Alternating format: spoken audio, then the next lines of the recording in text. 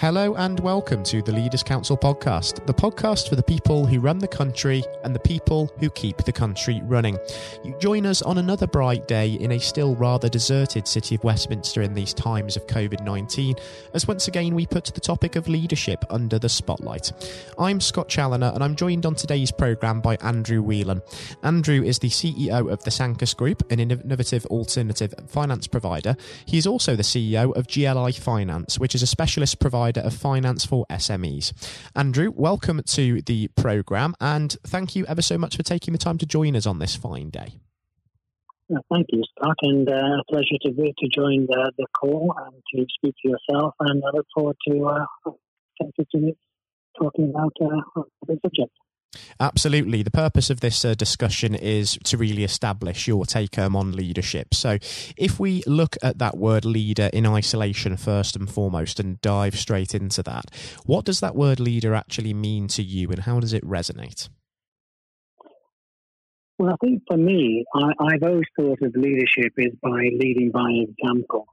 And what I mean by that is it's the ability to guide your team in a direction or towards a decision that leaves them still feeling empowered and accomplished.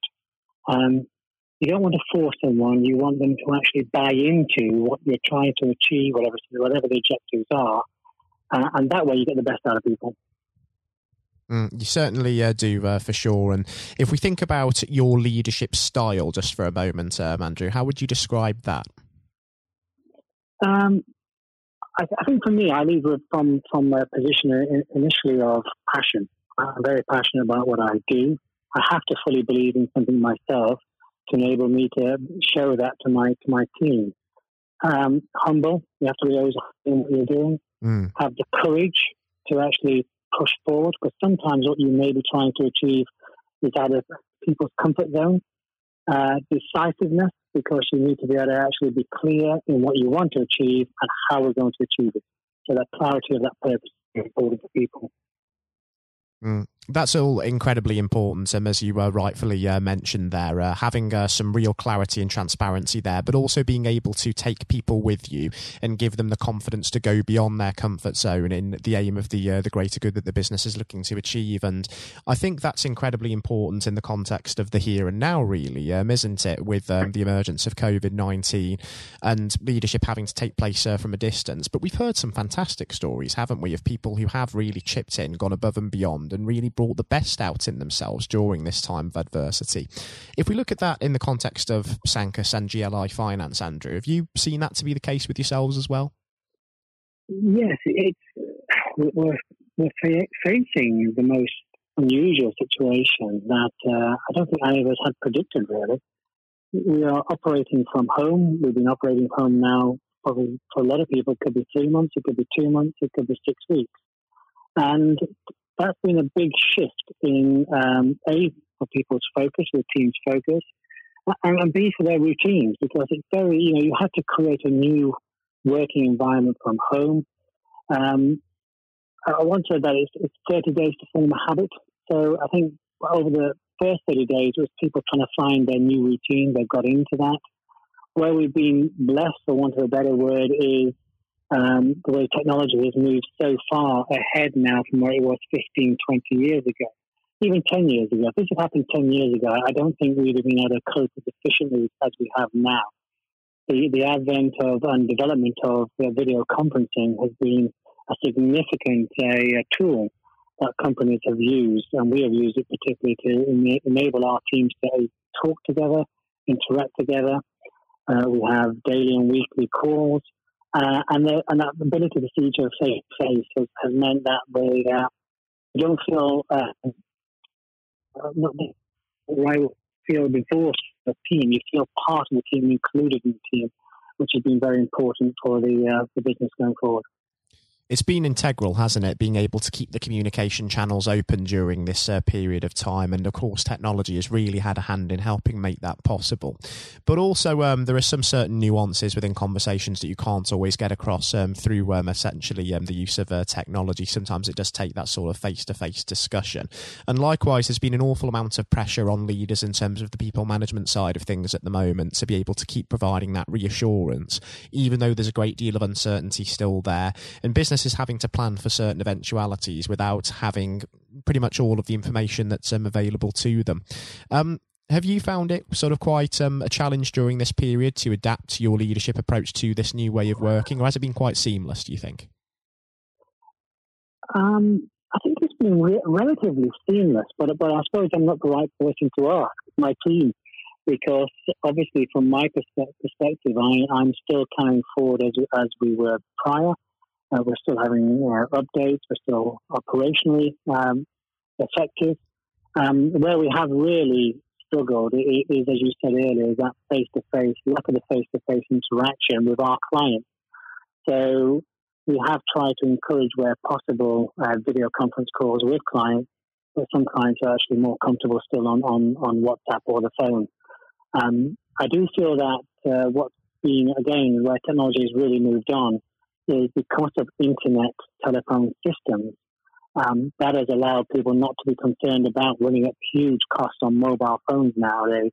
It is all through, internet, telephone and telephones. And again, it's really been a lifesaver to a lot of businesses during this crazy time that we are now experiencing. And sadly, this is the future, right? We're entering a new normal. And in this new period going forward, we will adapt.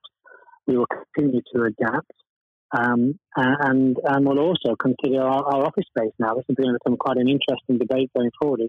Is do you really need the amount of space that you have currently, and can you downsize it, save some money, and allow people a more flexible working environment, i.e. work some days in the office and some days at home? There will certainly be some positives to come from this, as you say there, and it's particularly forced the hand of businesses that weren't able to modernise before to actually now look to innovate, and that's going to be hugely important, as you say, as we do adjust to the new normal.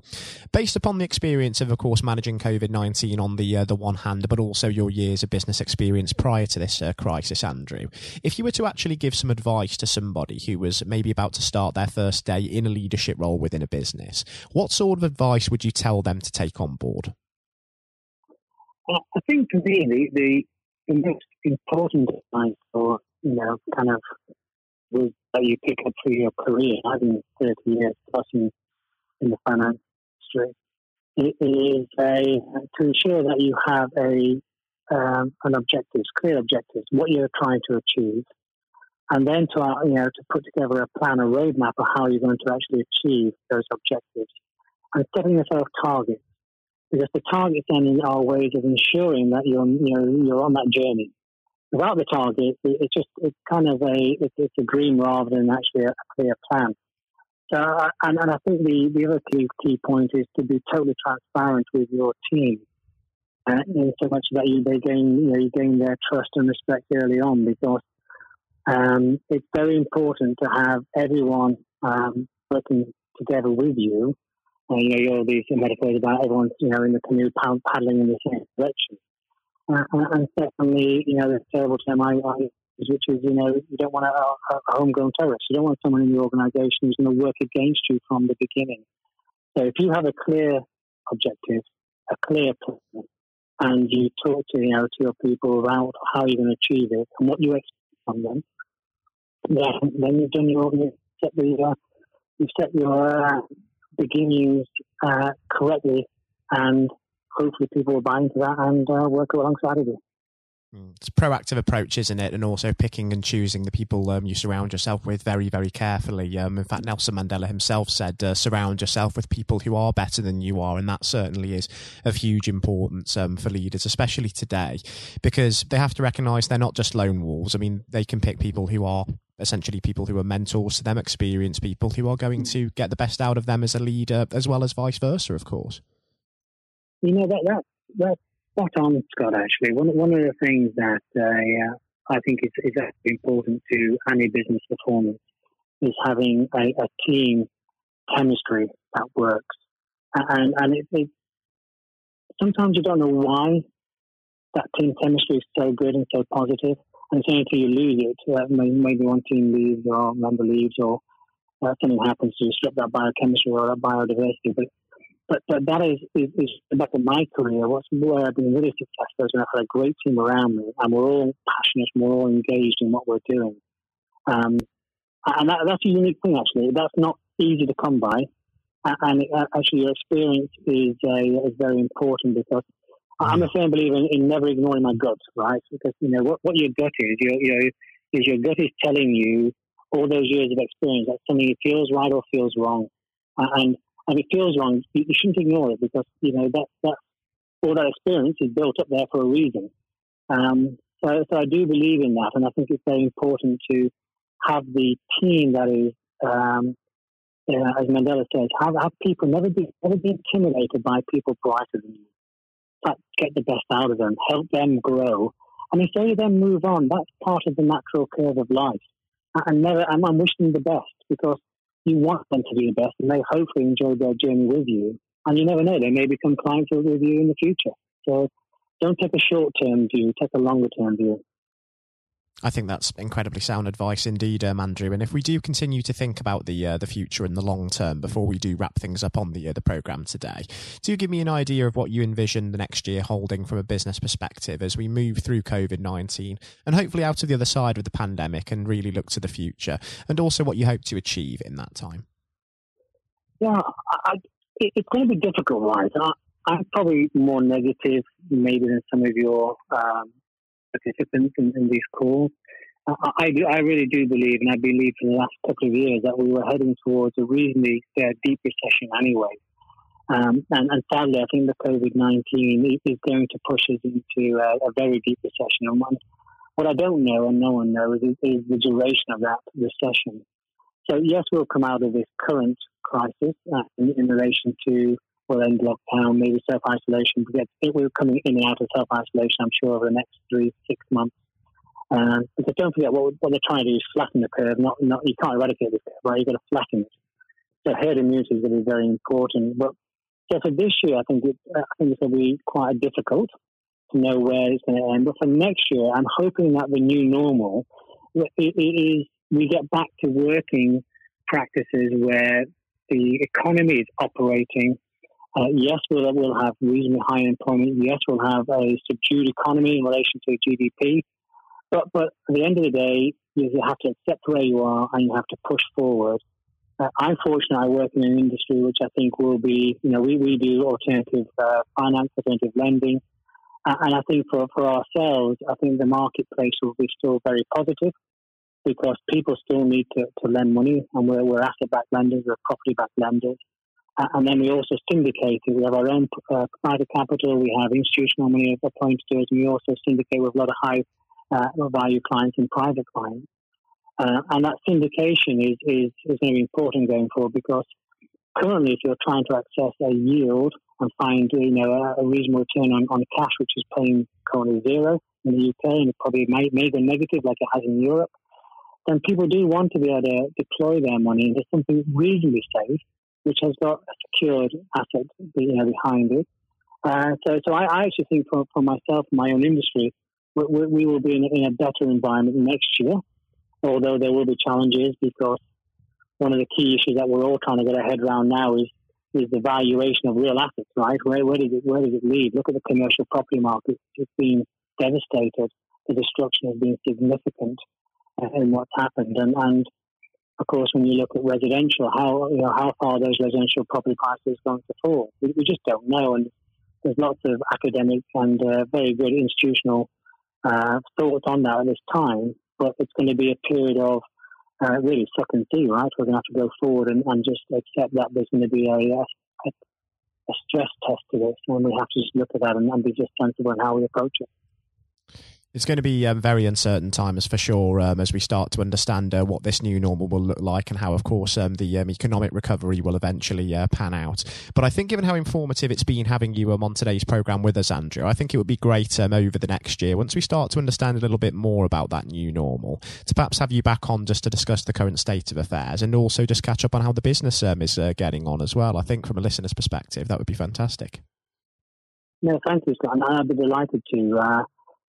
Like everybody, we are entering this surreal period. It's going to continue for a while. I wish everyone, sincerely wish everyone the best. I think one of the key attributes you apply in life is you want everyone to succeed, right? Not everyone will succeed, but you want people to succeed. And whatever business they are in at this stage, they're under pressure. There's only a few outliers that have really benefited from what's gone on. The majority are under pressure, and you just got to keep your health, keep positive as much as you possibly can, and keep fighting the good fight. Positivity and an optimistic outlook is all that we can really carry forward, and hopefully also that focus on the important things that we've taken from this, so that period of self-reflection, that renewed focus on mental health and well-being in particular. Got to say, Andrew, it's been a real pleasure having you on today's programme, and also a really, really informative experience as well, and thank you once again for taking the time to join us. Really, really enjoyed this discussion. Thank you, Scott. Thank you. Take care. Take care, Andrew, and do stay safe as well with everything still going on in the meantime. That was Andrew Whelan, CEO of the Sancus Group and GLI Finance. Coming up next on the programme today, I'll be handing over to Jonathan White for his exclusive interview with Liz Field, the Chief Executive of the Personal Investment Management and Financial Advice Association. That is the trade body for firms who provide such services for both individuals and families. And I hope you enjoy listening just as much as Jonathan enjoyed speaking with Liz. That's coming up next. I'm Jonathan White, and we're joined today by Liz Field, CEO of PIMFA, Personal Investment Management and Financial Advice Association. What a great mouthful. Liz, thank you very much for coming on today. No, thank you for inviting me. No, not a problem. A complete pleasure. And I think it would be a great place to start, if we may. There's maybe a little bit of background for the listeners. Obviously, PIMFA does work in across the board these days, but of course it was only founded 3 years ago, and of course APFA and the WMA were merged. That's right, yes. I think it really was a reflection of where the industry was going in terms of the provision of financial advice and helping individuals with their personal financial futures, that we felt that it was necessary for the two bodies to merge together. But certainly the Wealth Management Association and its predecessors have been around for nearly 30 years now, actually. But you're quite right. As PIMFA, it's been nearly 3 years now. And the probably a very wise move, because the PIMFA's been going from strength to strength since. What would you say at the moment are the priorities for yourselves there? I think there are a number of priorities. I mean, we represent a diverse group of businesses which all have one thing in common, which is that they face the clients, they face the consumer.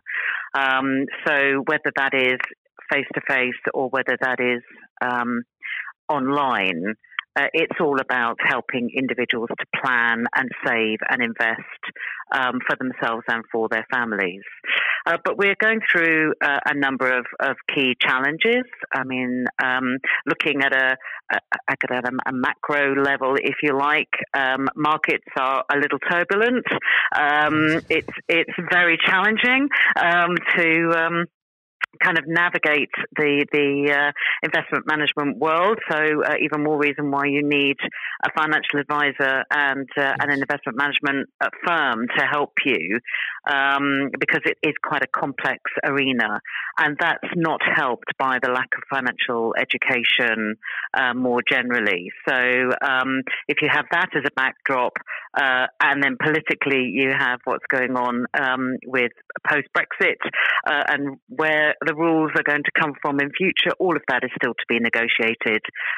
So it's a whole melting pot of issues that our firms are trying to face. Oh, without a doubt. I think maybe, Liz, there's quite a few understatements there in terms of the challenges that are occurring at the moment. But there's quite a lot to pick up on those points, because I think it's a unique time almost, Liz, isn't it, where there are a different set of challenges that advisors and individuals are being confronted with from a lot of different angles.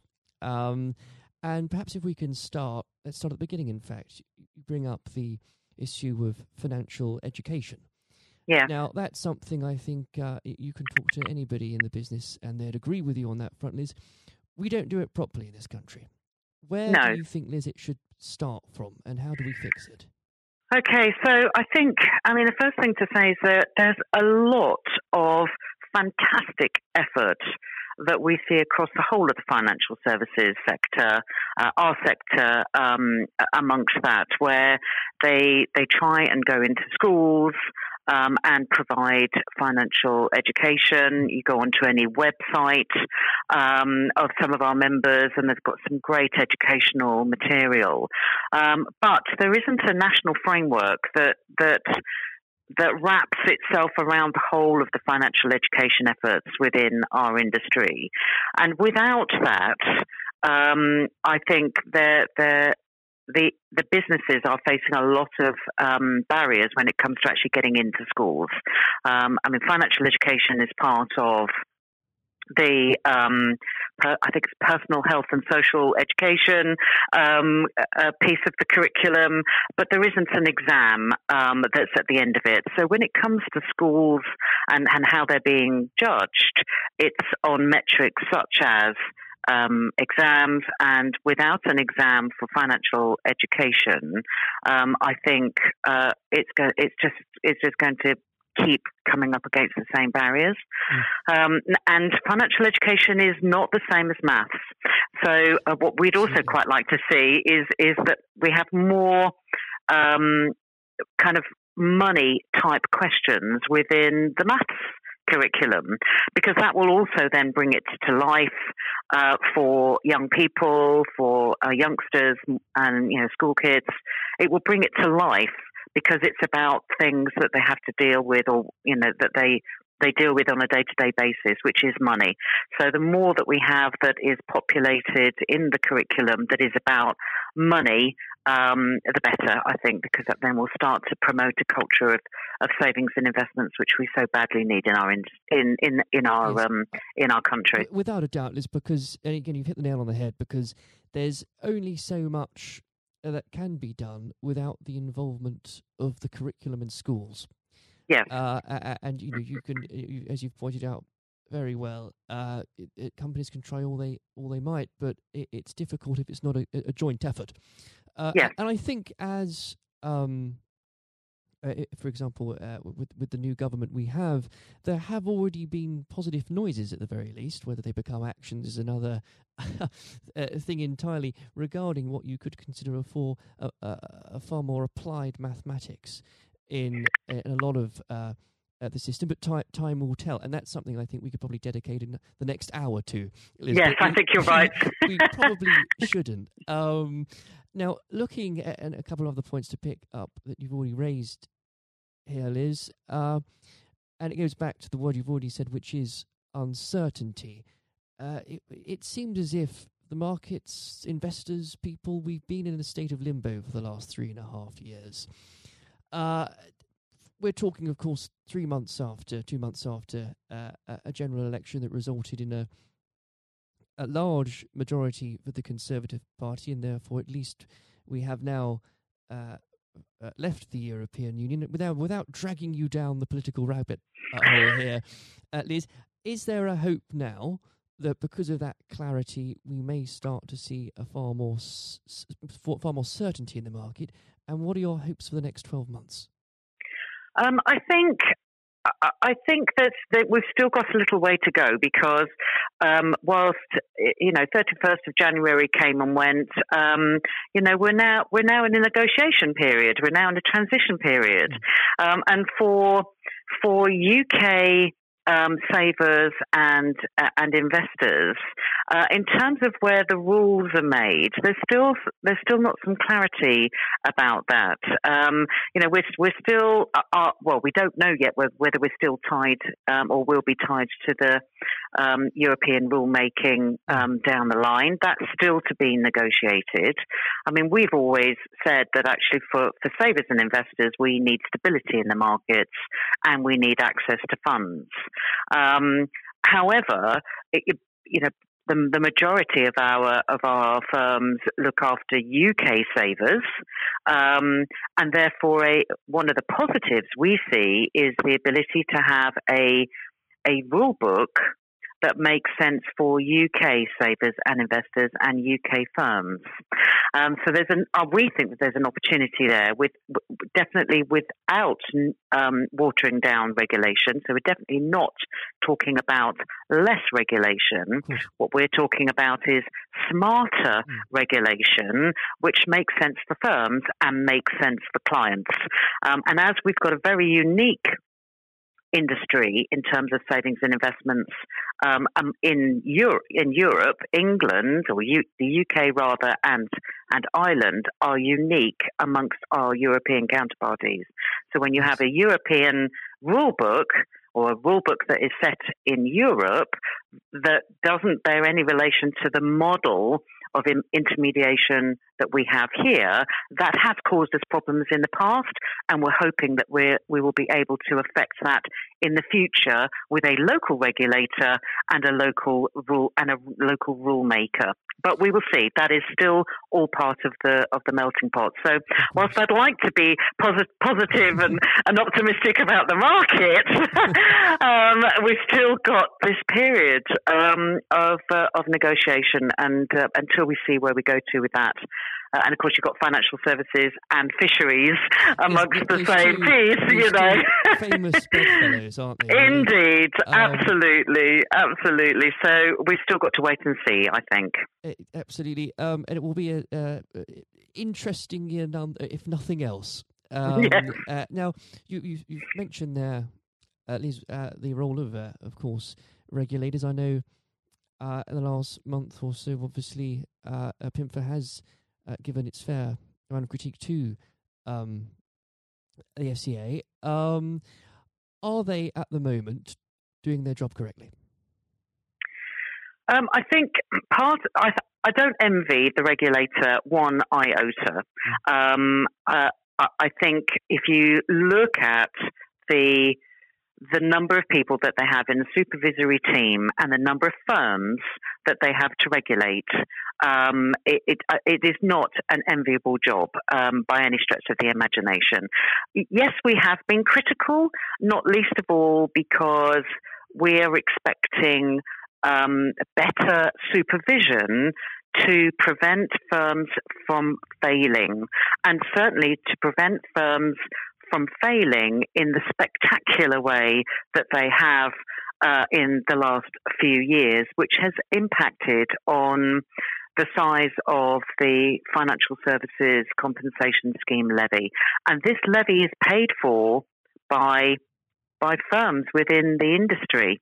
And our firms are a majority of small to medium-sized firms, and their bills have gone up exponentially. Our criticism is that we don't object to having an FSCS levy or the lifeboat funds to pay recompense to consumers, and our view has always been that the polluter pays, but the polluters have long since folded by the time it comes to any payment, which means that good firms are paying for bad firms. So the system, we believe, is broken. And I think that is about the regulatory perimeter.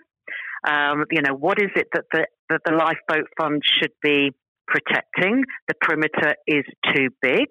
So that what is the nature of risk? That all needs to be redefined, we believe, and recalibrated, which then enables you to determine, well, if that's what risk is, then how do we protect it and how do we levy for it?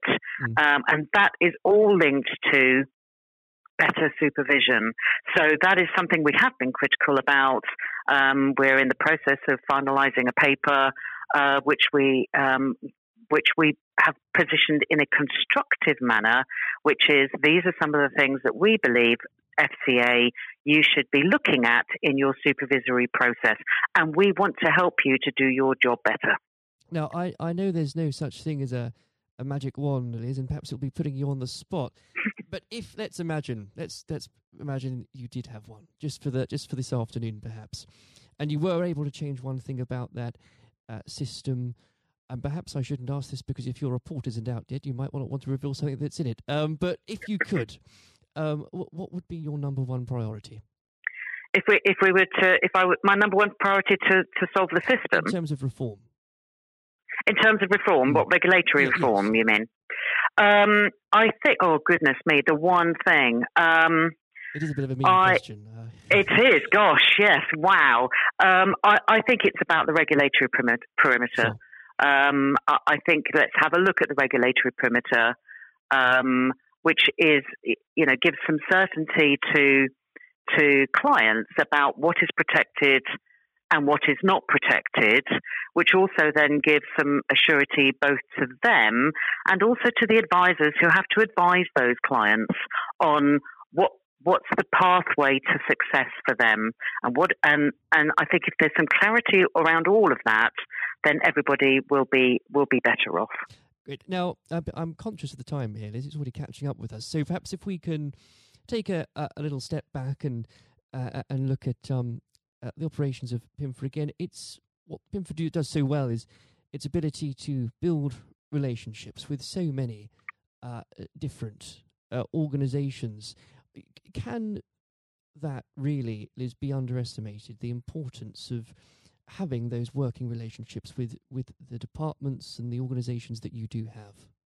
No, I don't. I think it's absolutely fundamental to any business, actually, but it's certainly something that we have in the middle of the stick of rock that is PIMFA. We talk about the values that we have as an organisation. We are a small organisation, and we can't do our job unless we work in partnership and collaboration with others. So, relationship building. And maintaining and creating a good foundation of relationships is absolutely fundamental to what we do. Without a doubt. And I think that's the key point, Liz, isn't it, that's so applicable to any realm, whether it's business or politics or any areas of life. And I think, and because of the time here, I must start to wrap up, but perhaps I can ask, Liz, looking forward, and I know the next 12 months is full of uncertainty, what are the plans PIMFA has for it nonetheless? So I think our key priority this next 12 months is to be talking much more, and we have been lobbying a fair bit on this, but because of Brexit, our ability to actually kind of get into see the policymakers on both sides, I think, to have that dialogue has been a challenge. But we're finding that is changing. They want to hear from us. So I think our priority is around that regulatory perimeter. And what does regulation look like for us moving forward? But at the same time, it's not just about the future of regulation, but it's also about the future of supervision, because the two of those go hand in hand. So those two are kind of what are the main areas over the course of this next year. Having said that, we have a manifesto that's got six pillars in it, and regulation and supervision and the future of that is just one of those things. There are a whole host of other things. Promoting the sector as a force for good and as an integral part of an individual's kit bag for financial and mental well-being is another key strand of activity. So I think future of regulation, future of supervision, and then promoting the sector as an integral part of everybody's kit bag in building their personal financial futures. Well, Liz, there might never be a more important year, or has not been in a while, that will determine the future of all of those things, and perhaps never a year where so many people pay attention to what happens to Britain's fish stocks. But it's been an absolute pleasure discussing that leadership with you today. I hope very much we can sit down perhaps later this year when there's a bit more clarity perhaps and talk through a few more things. Thank you. I would love to do that. Liz, thank you very much. Thank you. This has been the Leaders Council podcast. Thank you for celebrating excellence in leadership with us. I've been your host, Scott Challoner. Until next time, goodbye. Thank you for listening to our podcast.